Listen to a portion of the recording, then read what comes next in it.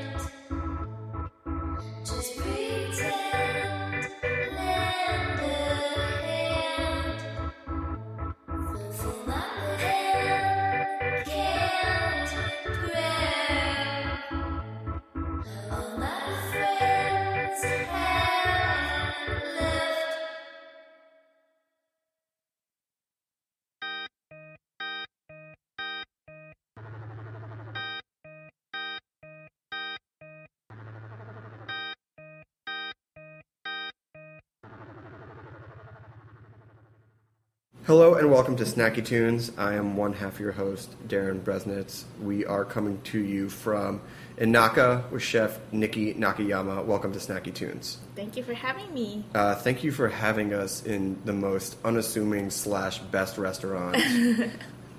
We can say at least on the block, right? And then we can expand out That's awesome.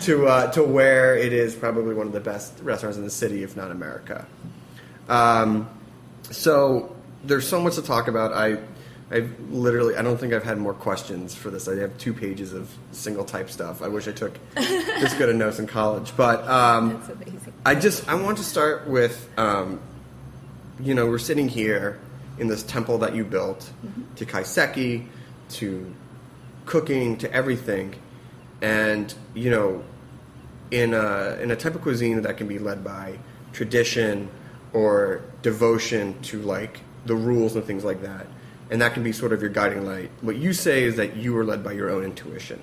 Right. And that cooking is one thing that you can completely trust what you're doing. So why, in something that can be seen as so rigid, do you allow sort of like this, I don't want to say free form, but your own intuition to guide you? One of the main things that I love about kaiseki is because so much of it is a philosophy rather than a strict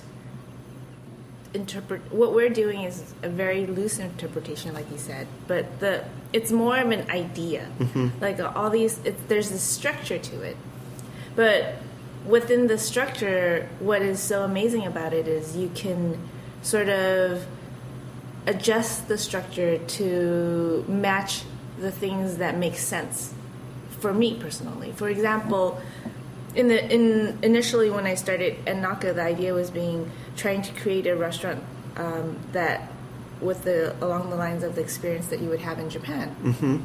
And then in time I started to think about it. Well, kaiseki's real philosophy is about trying to showcase what is close to you, what is near to you. And then I was thinking, well, we're importing all these things from Japan, and how is that being local and really sticking to the rules of kaiseki?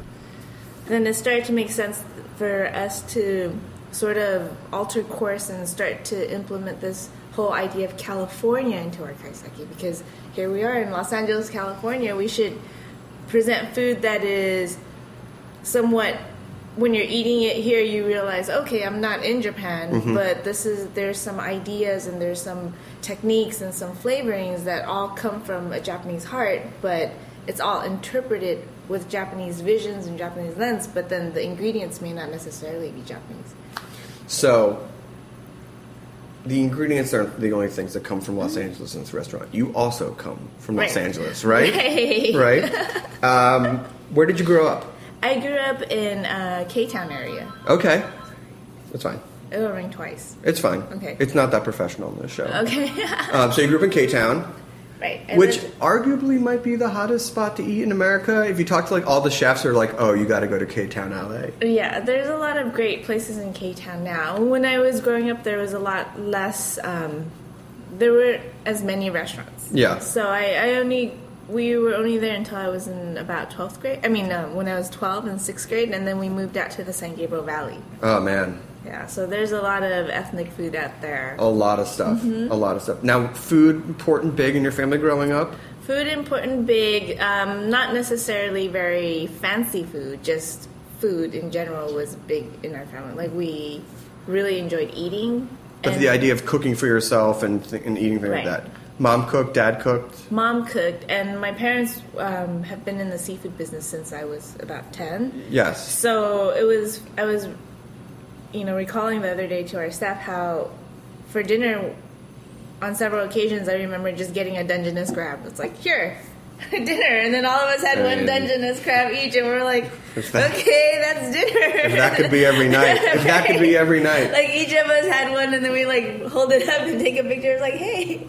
So you were doing the holding the giant Dungeness crab seafood photo trend years before. Right, all of us had one, and we'd hold it up, and then it's like, well, how do we eat it? And then my dad would just like break off the leg and start like, here, use your teeth. And then we all bit on it, and we're all like eating. So your father owned the seafood business. Your mother worked in there. Right. So was it a family? It was a family affair. Right. Were you encouraged to get into food? Did you know at a young age you're like, this is a family business, I want to get into it, I want to be a chef? It was funny because when they started their business now, I was 12, and I remember going there and working in the warehouse. My brother was like, oh, your job is to sort of fill out the order of what people are going to order. Mm-hmm. And then I remember being in that warehouse. It was freezing cold. It smelled like fish, and my whole idea was like, I'm never gonna do this business. I gotta get out. I gotta get out. It smells like fish, and I don't want to be in a cold place. And I need to find another career. It's like I'm not gonna peddle fish for a living, but I'm still peddling fish. Yes, we always go back to where, right? It's so funny how you go, I'm never gonna do this, and you get older, and you're like, I'm doing this. Right, I was like... but you did go to culinary school. And you went to culinary school, not in Paris, not in upstate New York, but in glorious Pasadena. Yes, I did go to...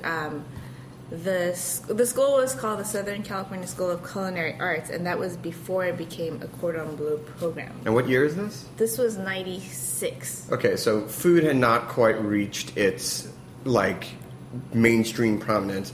And your parents were sort of into the idea, half into the idea? My mom was initially like, no, you can't. What's so funny about my mom? She's always suggesting things. And then when I say I'm going to do it, then she finds reason why I shouldn't do it. This is the most hilarious thing about her, because when she visited me in Japan, she's like, you know what, the food scene here, before culinary school, I actually went to Japan after high school for a bit. And then she's like, the food scene here is amazing, and you should think about going to culinary school here, because this is something you should really learn. Japan has such a wonderful food scene. Then I was thinking, oh, it would be amazing to go in Japan, but then there's this whole equivalent of this Japanese TOEFL that you have to pass in order to get into some sort it's a hierarchy. Yeah, and then you have to be able to read and write 100% Japanese, and that's not my forte. No. Growing up in Los Angeles. So I thought, it would probably make sense to come back to the States and do it. Yeah. So I told my mom, hey, maybe I'll go to the culinary school that's nearby. And she's like, what are you thinking? You can't go into this restaurant business. You do know how hard it is to be on your feet all day long, and plus you're too short. But I feel like you're the type of person, if someone says you can't do it, you're going to do it. Yeah, that's always been my thing. It's like if somebody says I can't do it, it's like, why? Why can't I do it? I'm going to do it. I'm going to show you that I can't do it. So you go to culinary school. Mm-hmm. What did you take away from there? Well, the first day when I was in culinary school, I was like, what am I doing here? I can't believe I'm cutting carrots into little strips and little chunks of squares and dices. What am I doing with my life? But the greatest thing about cooking is the more I did it, the more I loved it. It was like, I've always been, I love cooking because there's something about it that is very instant gratifying. Mm-hmm. I have an idea, and I go out and I do it, and then in 30 minutes later, there's result. And something about that is very satisfying to me, versus waiting months and months and months for something to happen. Unless you're doing fermentation. True. Or curing. That's a good point. So you finished school. I know you spent some time at Takawa, which is this famous Brentwood sushi place. Mm-hmm. But then you start thinking about Japan again, right? Yes. I actually went to culinary school with a mind that I would go back to Japan after I graduated. So, Mom, so you could, Mom, yeah. I'm doing it. Mom, this is for you, right? Right. It's like I have a plan. It's not just, I'm not just going to go to culinary school and do something else after. It's like I have a plan. I'm going to go back to Japan. I'm going to go really train and learn Japanese food. Did you always want to do Japanese cuisine? I think there's a part of me that has always loved a European cuisine. Sure. But there's some really deep level of understanding that I have for Japanese food that it really makes sense to me. I remember walking into Takawa restaurant after having done a few months in an Italian restaurant.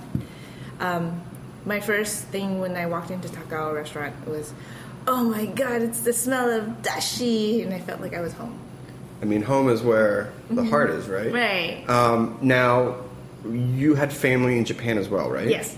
And and you're thinking about Japan, how much did you actually know about Japanese food? And I asked that being like, it's like you grew up in a Japanese household and you worked in a Japanese restaurant, things like that, but did you get to Japan and were like, oh, I don't know anything? Yes, of course. It was like, growing up here, there's only so many ingredients that were available at the time, and because this is the late 90s. Right. It's not like today. Right. It's not like today where it's just like, oh, I need like a bushel of shisha leaves. Like, right. I like this. It's just right. like everything. Even like the selections were so limited back then. And then it was like when I went to Japan, it's like, what is this mitsuba thing that I've never had in the States? And it's just like a completely different approach to cooking, and then the ingredient was so. I love that so much of the food is ingredient driven. I mean, it's all ingredient driven. Yes. So everything that's made is based on the ingredients that's available. Yeah. And to have it so fresh. For example, the crab was just caught today, a couple hours away, and we're eating that tonight. Do you have photos from Japan of you holding up crab?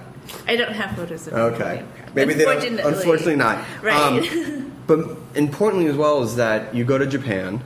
And is this the first time you hear about kaiseki? Had you known about kaiseki, or was it like you sort of heard about it, like a cool band, but then you went to Japan and you're like, oh cool, like it's playing, like you can go to a show? It was actually the summer before I went to culinary school.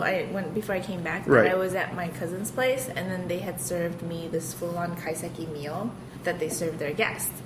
And I was so amazed by it because the idea of visually it's really stunning because they lay it all out from the beginning. So it's like you're sitting down and then all of a sudden right in front of you there's like 17 different dishes of varying sizes and colors and ingredients, and it's just happening all at once, and it's like, wow, what is this? And it's not a progression. It's not like course after course. You could do it as a progression. The very fancy ones do it as a progression.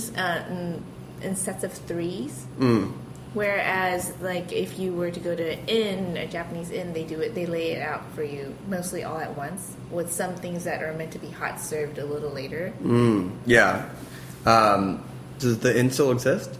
Yes. Shout it. Where is it? If I want to go, maybe I want to go on vacation. It's in a city called Niigata, and it's Tokamachi City, and I always related to how LA is to Big Bear, so it would be like the Big Bear area in relations to Tokyo. It's very famous for rice and sake, and it's also known for heavy snow. Everything you said sounds amazing. Yes, it's an amazing place. So you were there for a few years. Mm-hmm. We could probably spend the rest of the time talking about what you learned there, but what did you take away from there as something that you've carried with you today? I think the most important thing that I was able to learn is what Japanese food should really taste like. It's like, this is what is really authentic Japanese. This is what the heart of Japanese food is. And every time I cook, I'm always reminded of those tastes that I have there. Understanding taste, beginning to understand kaiseki, mm-hmm. When you started to really get kaiseki, and it's traditional and it's balanced, and there's obviously just hundreds of years of the service and the sort of the theatrics of it, mm-hmm. was at that time, did you start going like, maybe I want to do it a little differently? And did you say that to anyone, or were you like, I can't say that to anyone here because they will look at me that I've gone crazy? And I thought I always have loved tasting menus. When I was at Takao and then I saw him do tasting menus, it was always so exciting because there's so many variations to the food that you're going to eat as a diner. And when I experienced kaiseki, it was like, oh, this makes sense to eat like this because the variety itself is so exciting. It's like an event. It's so fun. And then I honestly thought that I wouldn't want to make a very traditional kaiseki restaurant because it didn't feel very genuine to me. Right. Like, I felt like, oh yeah, I'm born and raised in LA, and I'm here in Japan learning about Japanese food. There's only so much of it that I can really capture and bring back with you. And bring back, and then to falsely presented as like, hey, this is my background, I've been doing this forever. It felt very disingenuous. And then I thought the best thing that I could do is interpret this whole experience from my perspective, and whatever comes out is going to be genuinely something that I create that's from my experience. So I can't help but put this American influence into it because, hey, I grew up here, I know the food here, and when I taste something, if something's missing, it might be something that just naturally comes from my own experience. Yeah. And so when did you know it was time to leave Japan and return to LA? I was there for about 3 years, and I thought I have learned as much as I possibly can at my cousin's inn, and the timing felt right to sort of come back to LA and find something to do that was going to continue my education in culinary. Awesome. Well, we're going to take a short musical break. We are going to talk about your time in LA and the building of this small restaurant that I think it's one to watch. But Naka, you stay tuned. We have a live performance from one of our favorite bands here on Snacky Tunes live on heritageradionetwork.org.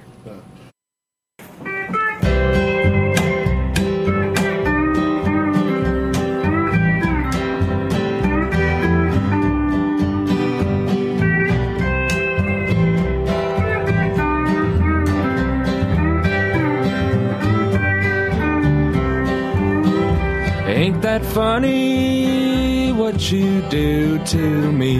You're my honey, as far as I can see. Then you told me that you found someone new. Ain't it funny what time can do?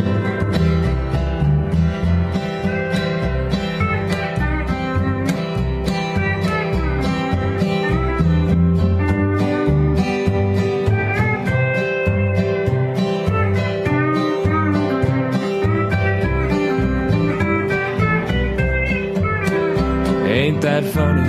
Ain't that funny? What you do? What you do? It ain't that funny, 'cause I'm so blue. I could love a million girls or two, but I'll never be over you.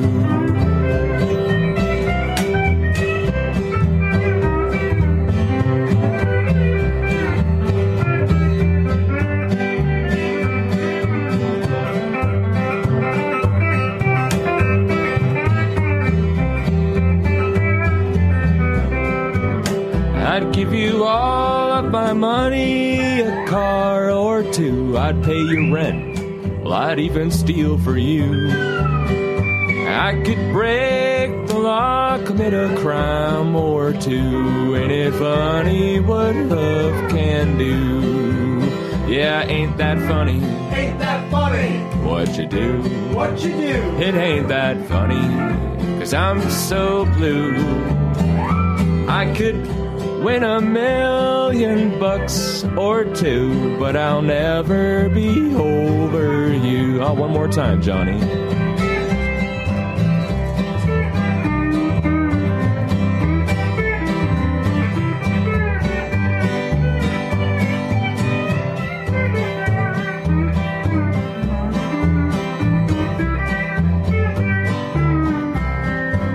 I'm gonna hit every bar in this doggone town, have a smoke, pop a pill or two, drink some whiskey and eat a big old steak too. Ain't it funny what love can do? Yeah, ain't that funny? Ain't that funny? What you do? What you do? It ain't that funny, 'cause I'm so blue. I could drink 1 million beers or two, but I'll never be over you. I think I'll have a drink with a girl named Sue, but I'll never be over you.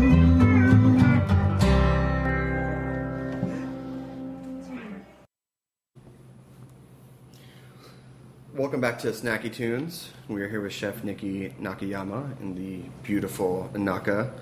So you left Tokyo, left Japan. You're back in LA. you've just spent all this time doing kaiseki, and you want to open up your first restaurant. What was your first restaurant in LA? My first restaurant in LA was a sushi restaurant. Not where I thought you were going to go with this. But, and what year is this? This is 1999. Okay, so I first came to your restaurant, I'm going to say 2 years ago, so 2015. That was the first time I heard of kaiseki, and I've been living in the food world for my entire life.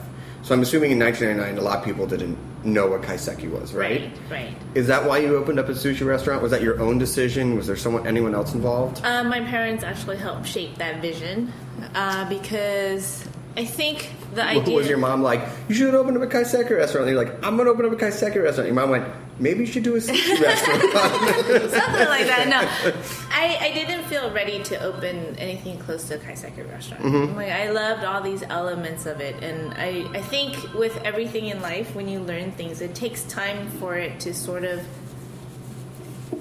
be put together, even in your own mind, how it should be. Mm-hmm. Back then, it was like everything was new. Everything was still. I was still in the process of learning things, and I don't think, for lack of a better word, the cake was baked yet. Sure. Right. So still adding in the ingredients. Right. It was just still something that was someday. It was in my mind that someday that would happen, but I wasn't ready then for it. And the name of the restaurant was Azami Sushi. And how did it do? How was it? It took a long time to get it really into a place where I felt like this was gonna be okay. Because initially when we first opened, it was just like, oh, let's just open a restaurant. And it was like, Thursday, what day should we open? Let's open Thursday. And then we just rolled up the gates and opened, and we all just stood there. I mean, how did you get the word out about a restaurant in 1999? I had no idea how to get a word out. It was Right. just like, we'll just open and see what happens. But the word did get out. Yes, it took a bit. And Define a bit. It Month, took about years? 3 years to really get it to a Wow. place where I felt like, okay, our business is good. I gotta say, if it took 3 years to get a restaurant going today, it would be 2 other restaurants by that time. How did you hang on for so long? I think there was this feeling like I can't let this fail, because if anything, there's always this point where like, well, if it came down to it, I would be the server, I would cook, I would wash the dishes, I would do every single position in this restaurant if I have to keep it going. So that was the mentality that I had, and then it was just, building it slowly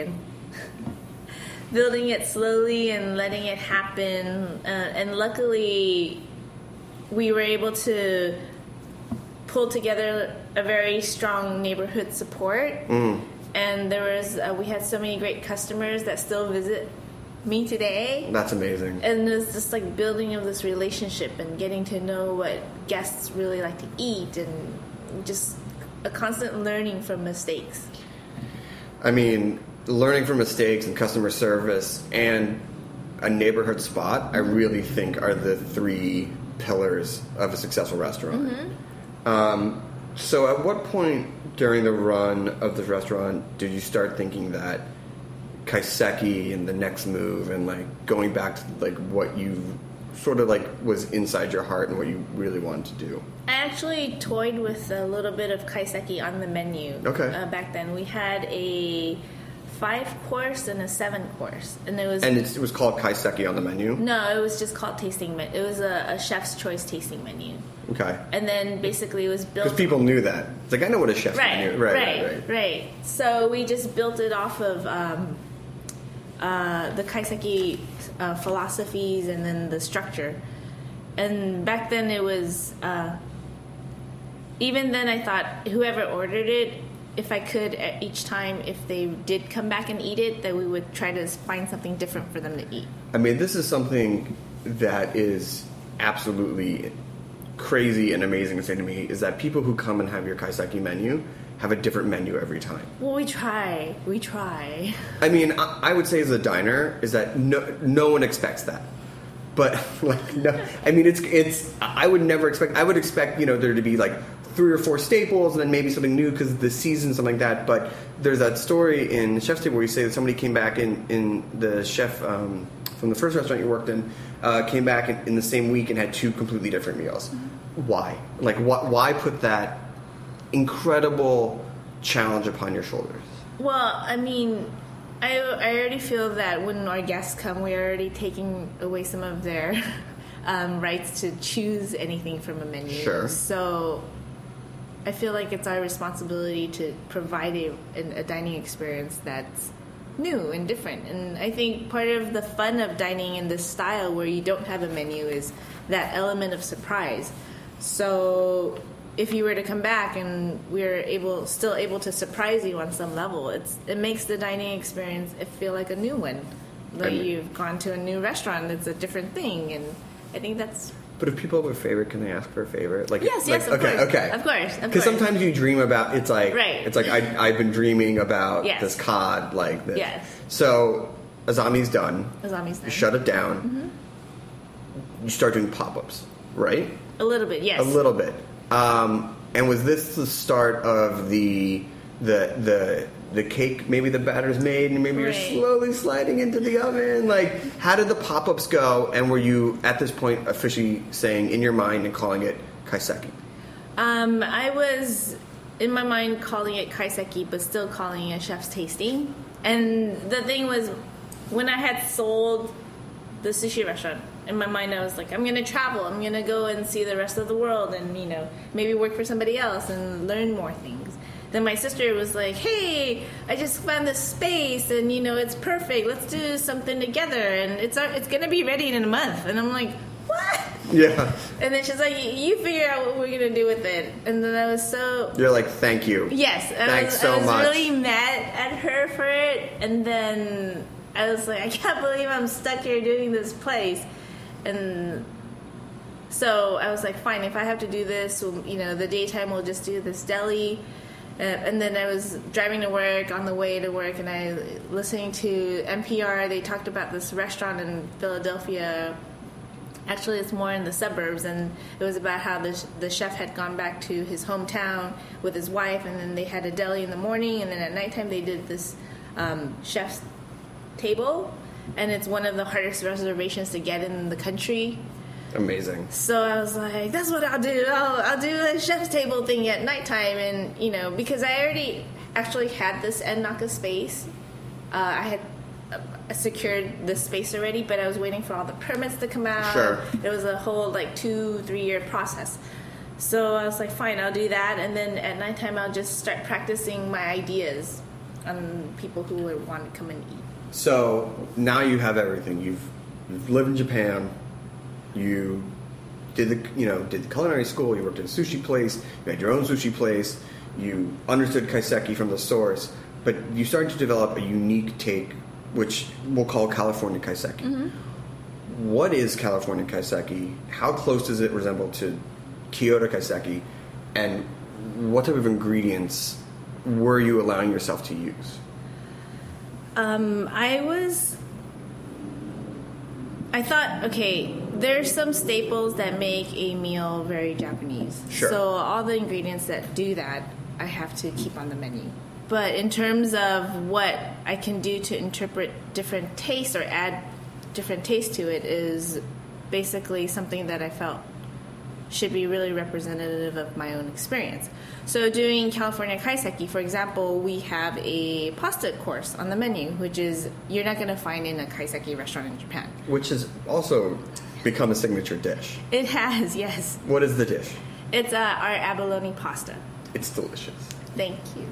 But was there any part of your mind that was saying, like, you can't do the family's going to come and they're going to freak out? Or you're going, like, no, they're going to come and they're going to love it. I'm going to show them. It was more like, no, I'm going to do it, and they're going to love it, and I'm going to show them. Because when I thought about that abalone pasta dish, it was like, this is exactly the kind of food I want to make, because there's parts of it that's so Japanese, and there's parts of it that isn't. And it's like right in this weird sweet spot, right in the middle where it can be one thing and it can be another. And that's exactly the identity that I have. Because, yes, I'm Asian and I grew up in America, was born and raised here, but there's a part of me that feels like I totally understand Western culture, like to this level that that's what I've been taught. That's what I learned in school. And then if you ask me about Japanese culture very deeply, I don't know. And I can't pretend like I know because that's not my education. So it's like there's this really weird spot right in the middle where I belong, where I get to take something that's really awesome from Japan and then something that's really awesome that's American, and I get to put it together. And that's my experience growing up here, and it's all represented in this dish. Yeah, but the beauty's in the weird spot. Yeah. Right? So the beauty, the new stuff, the exciting stuff is in that weird spot, and the uniqueness. So you're doing the Japanese deli. All the permits come in for a Naka, right? What was it? How long did it take to open? What was it like when it first opened? Did people right away, or just like was it they just got it? It was funny because back in the deli, it was like where we'd grown accustomed to doing about. There was only 14 seats in this restaurant, and we'd grown accustomed to doing about like 4 tables a night, two tops, and then we got at Naka, and then there's like 9 tables, and there's like 4 tops and 5 2 tops. And all of a sudden it was like, oh my God, we have 19 people. What am I going to do? Right? Those extra 5 are a killer. Right. You know? And then seriously, I opened this restaurant without so much thinking of like, oh, I should set a time for seating. There's like all these things. And then our first initial guests that came to eat were like dining like 3-4 hours for their dinner because it was taking us so long to just get everything out. There wasn't enough of a system. Yeah. But thankfully, we've like come to this place where like, okay, we can get people out in about 2.5 hours now. And you also play. It's like 5-hour dinner. You're like, dude, you don't have to go home. Right? But you can't stay here. My brother's like, your dinner is taking way too long. I was like, I'm sorry. You're like, we're gonna get you're our like, shit no, together. actually, brother, you say, congratulations on opening this restaurant.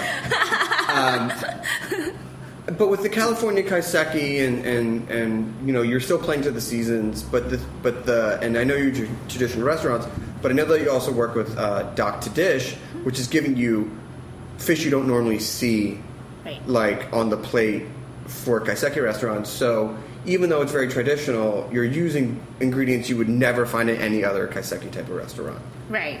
And so, have people come in who run their own tradition? Have people flown in from Japan and come here and been like, what is this? And do you think that this type of restaurant would succeed back in Kyoto or something like that? I feel like, for the most part, even people from Japan come and dine at our restaurant. I feel very supported by even that crowd because I think they understand what it is that we're trying to do, and then we do make it a purpose to explain to them that yes, this is kaiseki in philosophy and in theory, but so much of it is determined by ingredients as what kaiseki should really be about. Mm-hmm. And because we are in California, we like to represent that this is a California style kaiseki. Yeah. So for the most part, even people from Japan are very supportive of that. It's just once in a while we'll get people who have visited Japan that aren't necessarily Japanese that come and ask us why aren't we doing a very traditional Japanese Goes kaiseki? to kaiseki in Kyoto restaurant once. Right. Thinks they're an expert, right? Right. They're like, well, why isn't it like this? And why don't you have that on the menu? It's like, why do you have pasta? I was in Kyoto in January, and I know that I'm eating at your restaurant in August, but it wasn't like it. It's like, all right, there's a lot of things wrong with your statement right there. But in addition to the ingredients, and it's also women run. You and your partner Cal run it. It's right.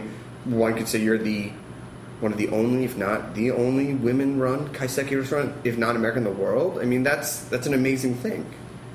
We feel very fortunate, and in all honesty, Carol and I often talk about it, and we don't know how this would be in Japan. Like if we could succeed in the way that we have here in LA, in the same way that would be in Japan, because I think the society as a whole in Japan is still very uncomfortable with women doing jobs that men traditionally do.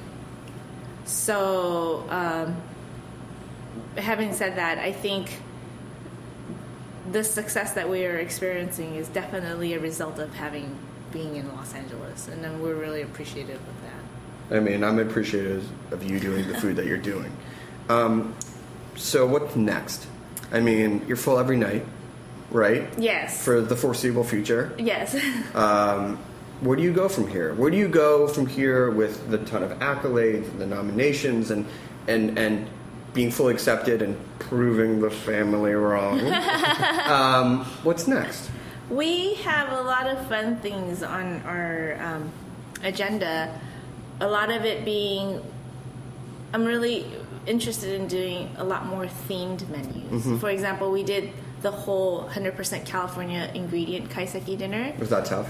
That was really hard because we were not able to use any ingredients that were imported. So I'm sure you use a lot of duck to dish fish on that, right? We had to use a lot of duck to dish fish, and we also have this wonderful Japanese seafood supplier. He's from Wildlife Fresh Fish, and he also sources locally, and he brings us fish that he's performed ikijime on.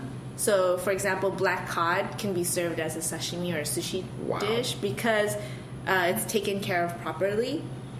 And that's not heard of in Japan. Like, you would never eat black cod as a sushi or sushi. Let's expand Japan. Like, we started to expand that this is the best restaurant on the block. Right. And then we can say LA in the world. That is something you can't find in Japan. Right. Maybe all of Asia, and maybe all of the... I mean, that is something I've never heard. Right. So that is that was one of the most amazing discoveries. And we worked with people, like local foragers as well.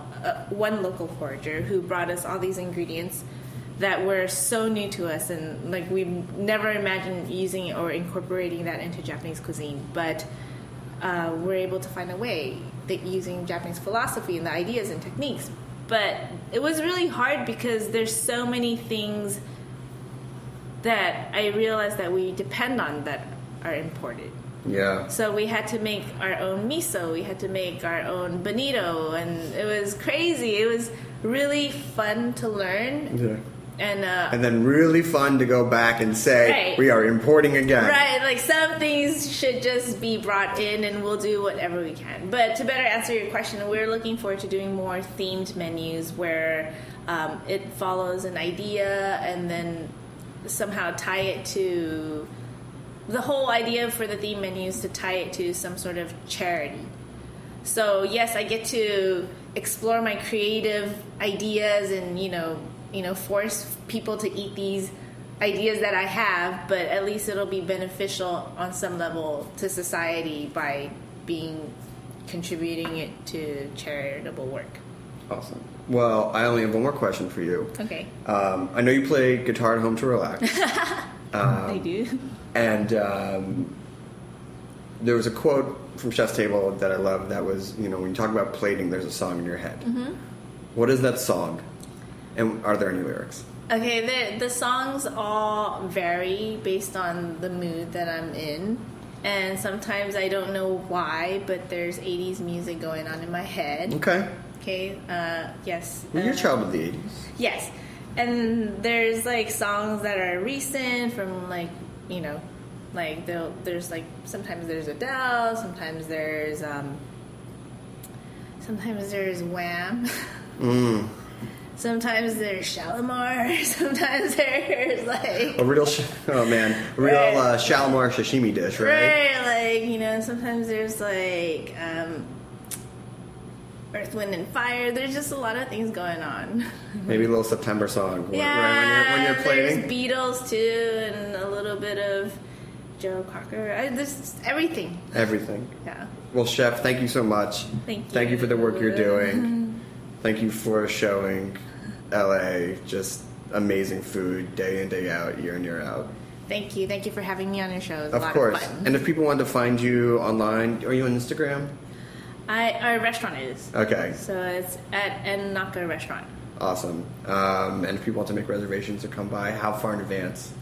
Right now we are opening our reservations 3 months out every Sunday morning at 10 a.m. People, it is worth the wait. Thank you. We have another live recording from the archives on Snacky Tunes and a live performance coming up next here on heritageradionetwork.org.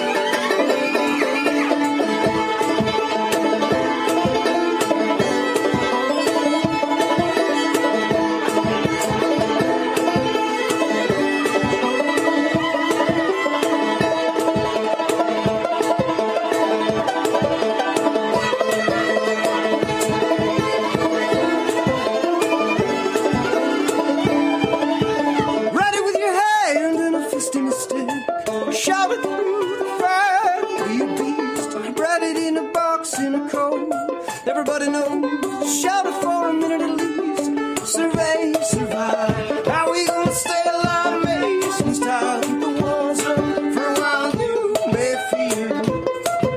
Protection might be a veneer or a souvenir. In say with your wrinkled eyes, hey,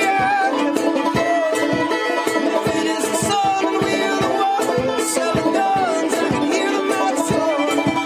The pocket protects the head and calculates. It's thicker in the spring and thinner when the autumn brings throws the trees. Buckets of cream, middle age, wailing, rolling, along with the song surveys. How we gonna stay alive? Amazing style. The world's up for a while. You may feel protection might be a veneer or a souvenir.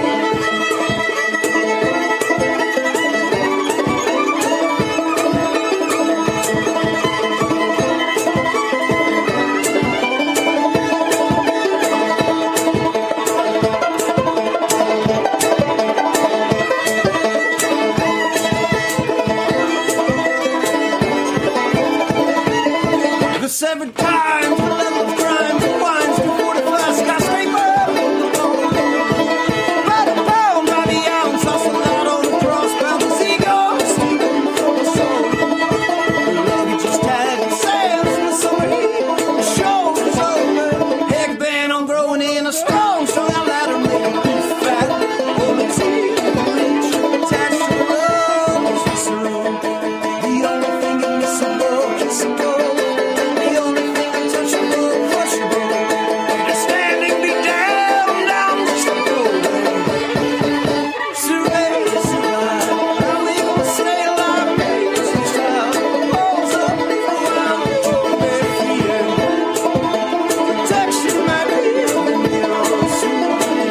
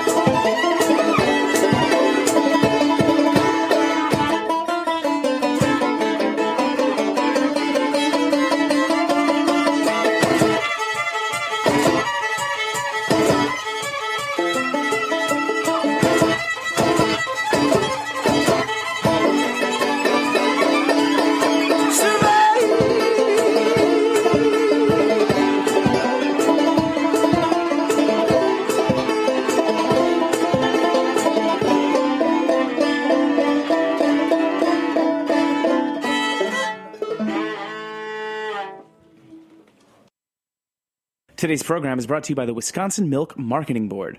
Wisconsin produces the world's best cheese, period. Why?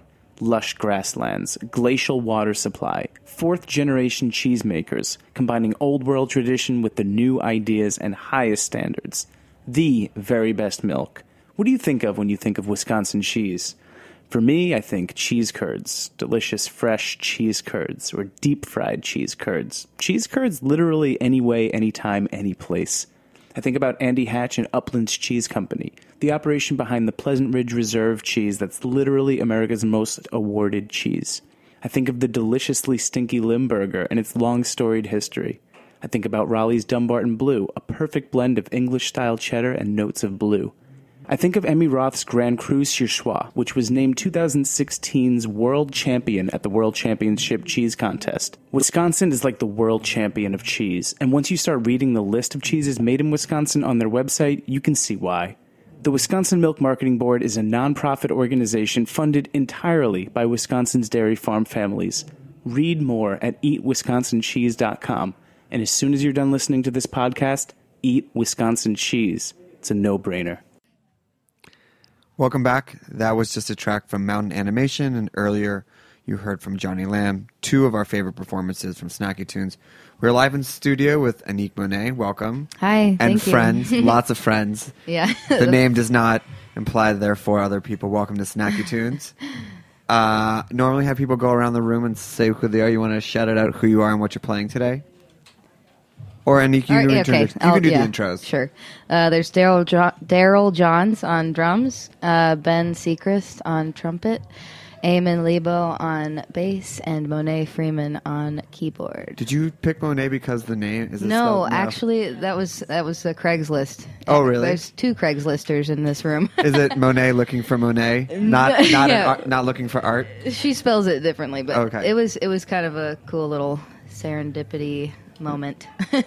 So you're from Delray Beach, Yeah, South Florida. South Florida, and you grew up playing covers with your dad, right? Oh yeah. We he used to have like gigs at like little places around, like little like 3-hour things, and we'd play. I'd play the uke and sing along with him. What did Dad play? He played the guitar.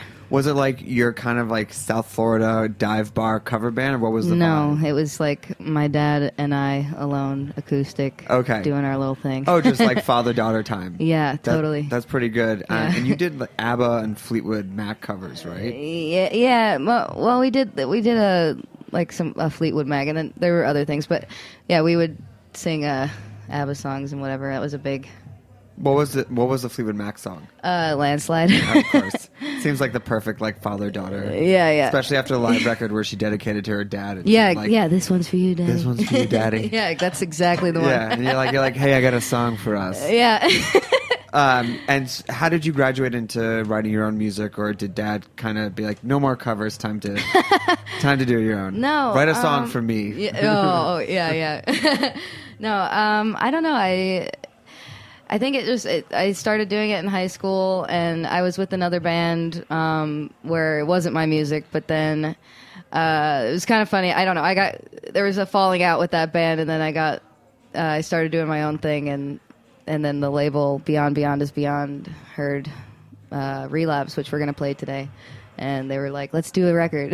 So, Did you reconcile with the band? Have you mended fences yet? Is it still? Or do I need to interview you 10 years from now when we finally patch it up? yeah, I don't know. Okay, fair enough. They're okay. Yeah, it's fine. Things are fine. So what brought you up to New York? That music, and I was going to go... Well, I went to Parsons for a while, but it was like both music and art, and I just... Yep, I'm still here doing music and art. What type of community did you find up here? How did you begin to find your compatriots? Besides Craigslist. Yeah, Craigslist. No, I found I started going to Smalls a lot actually, and I had For a those lot of, who don't know, Smalls. Smalls is a little small jazz venue.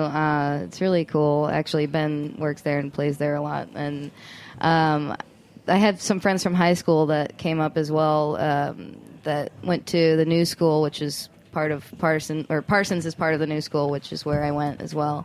And that's how I found Smalls. And then, I don't know, you meet one person and you meet the next person, and Daryl also plays at Smalls pretty frequently. And it's just a very, like, everybody is in everybody's band kind of a deal, but it's really cool. And everybody's really supportive of each other. And how did you go about putting your band together, again, outside of Craigslist? Or what elements? Because on the first record, you played everything yourself. Yeah, it was just me and a MIDI keyboard and my uke and my computer and just in my room in the dark. But otherwise, I had to find people. So I looked to Craigslist, but... it was a bit of trial and error. There was, in the beginning, I had a drummer from Craigslist, and then I had a drummer from it was a girl or a boyfriend of a girl that I worked with in American Apparel, and then I don't know. It's just like people just come and go, but stacking shells. You're like, do you play anything? Yeah, right. No, exactly. It's like, hey, I'm like getting my hair cut. Seriously, and I'm like, do you know anybody that plays drums? I mean, it's amazing when you're just starting out in this city where you're just throwing anything out there. Like, do you know people who are into music at all? And like, I think I have a friend, and then you begin to build your community around that. Totally, yeah. It's really cool, actually, how that works. And how did you end on this final incarnation? Is this the full incarnation? I know we're a small studio. This is the... We got everybody. Yeah, this is it. Okay. Yeah, we're all here. Everyone made it. Yeah, yep. And how did you feel that this was the right mix of people to represent your music? I don't know. I mean, everybody just gels really well, and I don't know. You feel it in your gut. Yeah. And you mentioned your record label, Beyond Beyond is Beyond. Yes. Which greatest record name of all time.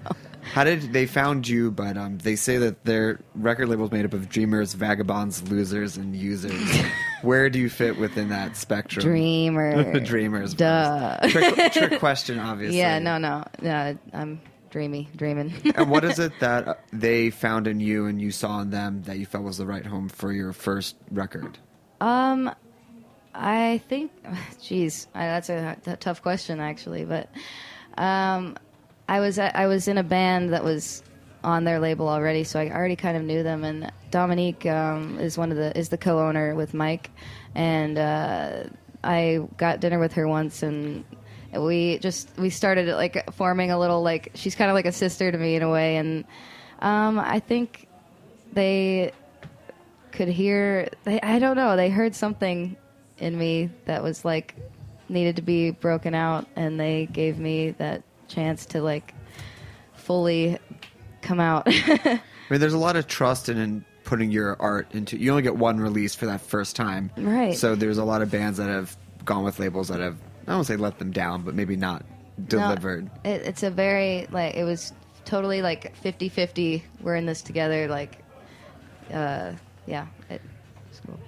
What is one thing that they did for you that you felt really gave you the extra kind of confidence or the next step to put this out into the world? I mean, just like every time I'd send them a song, they were just on fire for it, and it made me feel so great. I mean, and I'm like, cool, so let's keep going, and I'll send you another, and then we slowly put together the album Phantom Letters, which I think we have a few tapes left hidden somewhere. Can we hear a song? Yeah, let's do it. We'll play Nowhere. Live here on Snacky Tunes.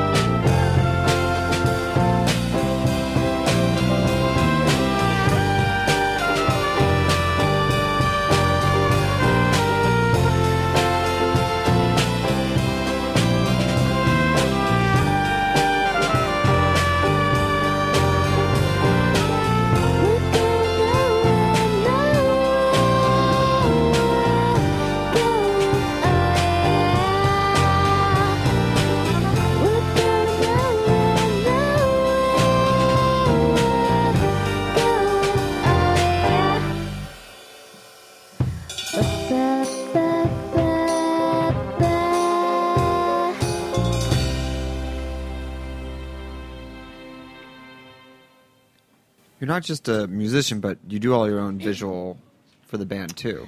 Yeah. Yeah, I like to make music videos and whatnot. Most people will have their music inspire artists to do their work. So how do you create a loop that continues to evolve and not just be pulling from the same sources?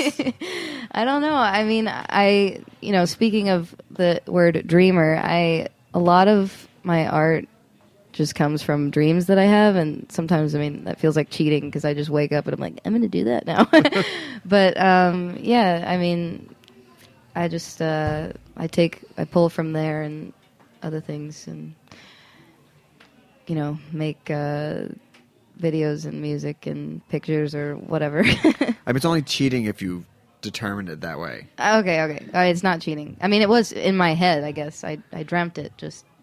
Yeah. Are you wake up in the middle of the night and take notes, like notebook by the bed, or do you wait till the morning and hope you remember it? It depends on how tired I am, I guess. Sometimes if it's like a really like vivid thing where I'm like, I have to wake up right now and write this down, then I'll do that. But sometimes I usually remember them, and then I'm like, Dad, I just had the weirdest dream last night. He's like, make a video and dedicate it to me. Yeah, right. And does the music itself sometimes lead from the dreams, or is it always the dreams and music lead into the visuals? Or how does the ecosystem feed and evolve from each other? I don't know. I mean, it's sometimes the music is like something that comes from like heartbreak or that kind of a cheesy thing, or just emotion, and then I think I don't know, somehow they end up melding together, but there's no like specific set way that I do it. And as the project continues to evolve, you're starting to add new instruments and add new members. Yeah. How is that folding into the next steps in the career? Well, I really like this next album. Going to be working on this year and finishing finally, but using real instruments. I mean, I really seriously love horns. I've found, and the last show that we played, people really seemed to dig it as well. And just collaborating with really talented musicians and friends, and it's I want more than just my own mind. I like other people, giving their ideas too. With using the Nords and the MIDI controllers, you kind of have open game to any type of sound, any type of creative. There's no creative restraint. Right. So adding in other people and adding in real instruments, how do you feel that's affected the creative process and allowing other people to have part in the vision? I mean, it's been great. I just, if someone feels something and they're like, I think I'm going to do it this way. And then sometimes it ends up sounding better, and I wish that I could like go back and re-record the other songs. But it's cool. And is the evolution of playing together with a larger band also affecting the final outcome of the upcoming record? Is it a living thing? Yeah, because sometimes if you're, I think this goes for anybody, but if you're just like jamming on one thing and you keep going and going and going, eventually someone's going to do something different. And then sometimes it's like, whoa, actually that sounds really good. Let's remember that. Let's do that. And how will you know that it's ready? I mean, evolution and creativity can always, especially if you're pulling from a jazz background where improvisation is such a big part of it, how will you know that your songs are done, especially if it's a new creative process? I don't know. I mean, I think just once everybody's nodding and like, yeah, this sounds great. It's like everyone into this, cool. Let's play it for an audience. They're into it. Yeah. Done. Record. Right. Can we hear another song? Yeah. Yes. Sure. This one is called Relapse, and the start of Phantom Letters. How it all began.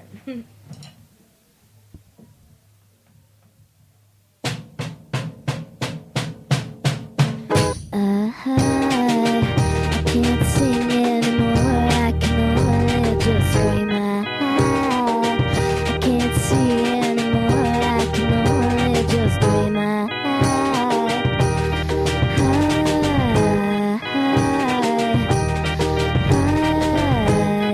Desert I rest now, wander the graces home. It is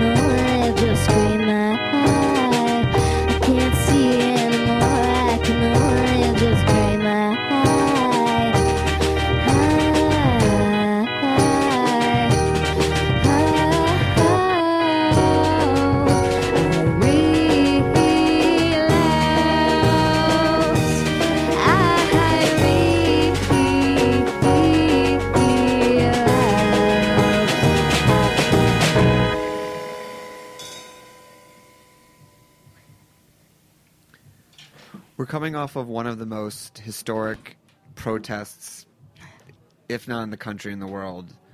And your label, Beyond is Beyond, because I just want to say it one more time, just came out with a compilation, Jamming the Trump Agenda, a sonic fundraiser, which might be the best concept. Yeah, a totally. A sonic fundraiser. Yeah. You contributed a cover of Jolene. Yes. So, a few questions to follow. One, what is the basic concept of the record, and who are they benefiting? So all the proceeds for the album go to the ACLU and the Sierra Club, and those are both just fighting for the preservation and like protection of the world and its inhabitants, and like you know, and just basic good rights. Yeah, right, exactly. Yeah. Which is a good thing. Which is a great thing.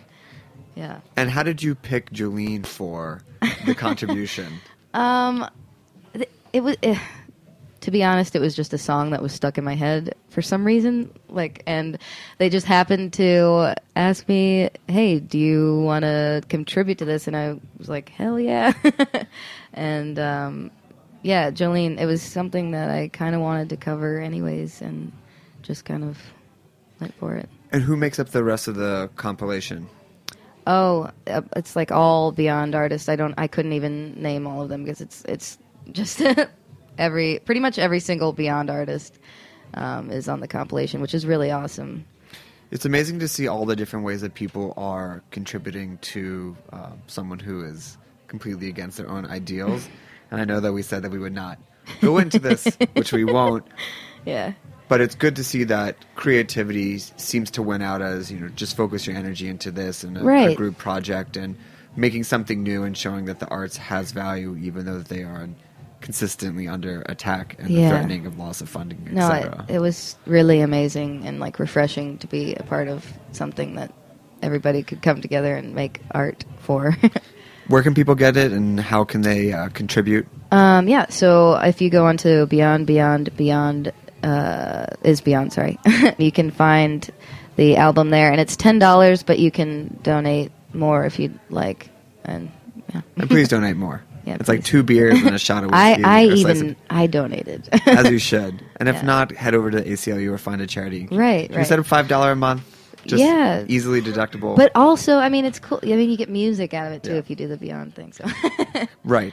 just anything helps. Right. So you mentioned the new record is being currently written, and we can leave it at that. But any other upcoming tours, plans, what's next? Yeah, we have a show tonight at the Bowery Electric, and I think we go on around 10 p.m. And then next Sunday, we have a show at Bazaar Bushwick, not to be confused with the Brooklyn Bazaar or whatever. Oh, what's the difference? Or where's that I don't one? know. There's like one of, I don't know. But Bazaar Bushwick, or Bazaar Bar, if you type in Bazaar into Google Maps, it'll show. But B-A, not B-I. Bizarre. Bizarre, sorry. Bizarre. Yes. Like, that's bizarre. Yeah. Crazy. Am I saying it weird? Yeah, well, anyway. Bizarre. Whatever. Yeah, bizarre. Got it. Anyway, next Sunday, too. And that one's going to be kind of crazy because I think it's from like 9 to 4 a.m. And we're not playing from 9 to 4 a.m. Annique Monet. It's like, it's going to be a lot of bands, but it should be fun. Each song with a 20-minute jazz outro. Yeah, there you go. Well, we want to make sure we get in time for one more song, but where can people find you, get the first record, get updates for the upcoming record? Yeah, I'm on Facebook, Annique Monet, ANNIQUEMONET. And otherwise, you can get the album Phantom Letters on Beyond is Beyond's Bandcamp. And that's pretty much it. We want to thank Chef Niki for being our food guest today. Please remember to stay strong. Do something positive. Don't just think marching is an action. Take action. What's the name of the last song you're going to take us out with? Salt Veruca. Thank you so much. We will be back next week with another episode of Snacky Tunes. Thank you for listening.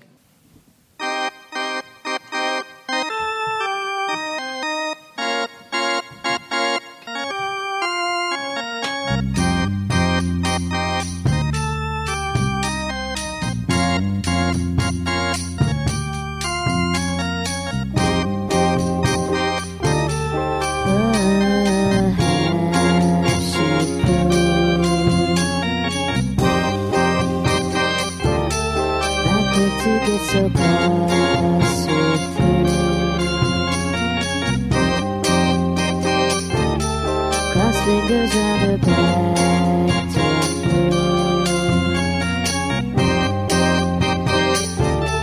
Now Luca will drop down that shoe. If you want to feel real paradise, complete a list and check it twice.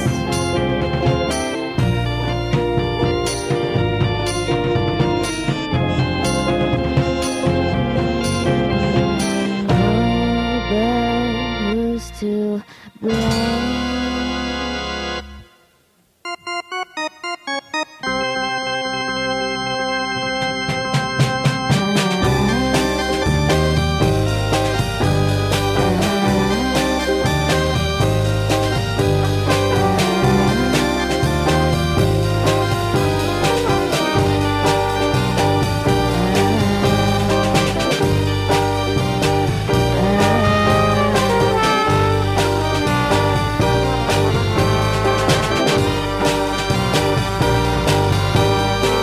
Salt Luca in your eyes, kisses sour, love denies. Devise a plan to free your hand with the weekend spray on tan.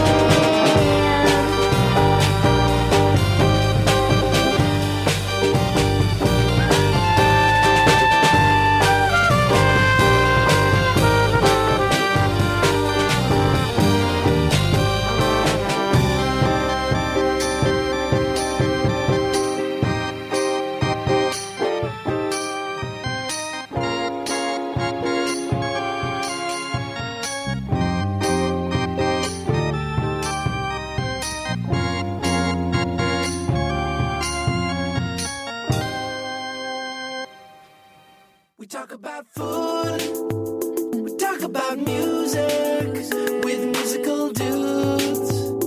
Finger on the pulse, snacky tunes. Thanks for listening to Heritage Radio Network, food radio supported by you. For our freshest content and to hear about exclusive events, subscribe to our newsletter. Enter your email at the bottom of our website, heritageradionetwork.org. Connect with us on Facebook, Instagram, and Twitter at heritage_radio. Heritage Radio Network is a nonprofit organization driving conversations to make the world a better, fairer, more delicious place. And we couldn't do it without support from listeners like you. Want to be a part of the food world's most innovative community? Rate the shows you like, tell your friends, and please join our community by becoming a member. Just click on the beating heart at the top right of our homepage. Thanks for listening.